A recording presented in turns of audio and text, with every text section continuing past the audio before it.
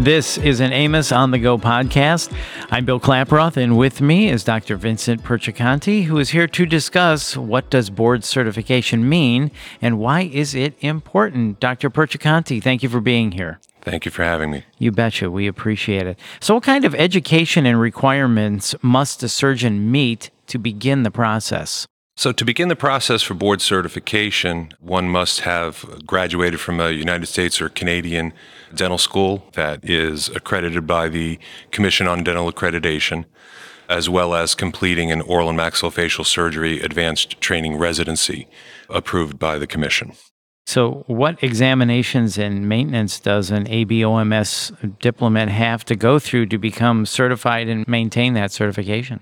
The first step in board certification is the qualifying examination, which is a 350-question written examination covering the 10 domains of oral and maxillofacial surgery.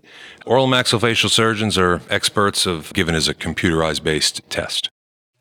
So after all of this training and certification, what kind of expertise does an OMS have?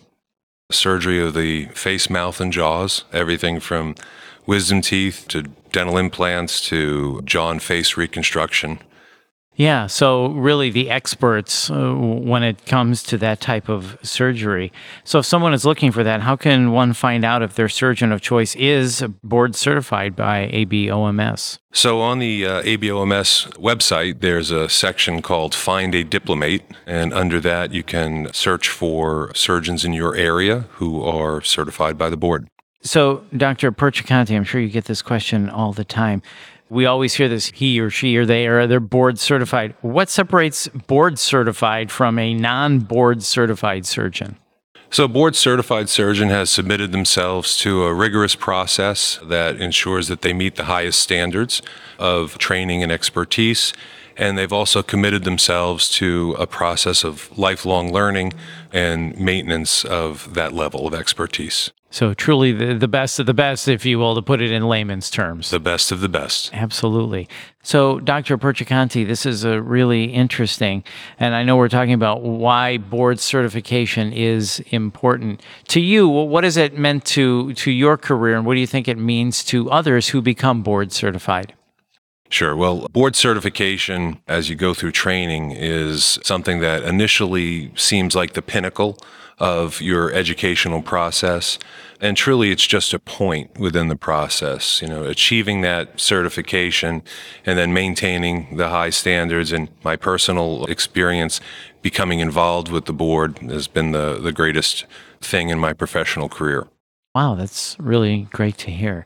So is there anything else that we should know about a board certification? Anything that I haven't asked you? Anything else we should know about this? I would just say trust yourself to a board-certified oral and maxillofacial surgeon. They've shown themselves to be of the highest quality and the greatest commitment to the specialty and their patients. Absolutely. Well, Dr. Perciaconte, thank you for your time. We appreciate it. Thank you, sir.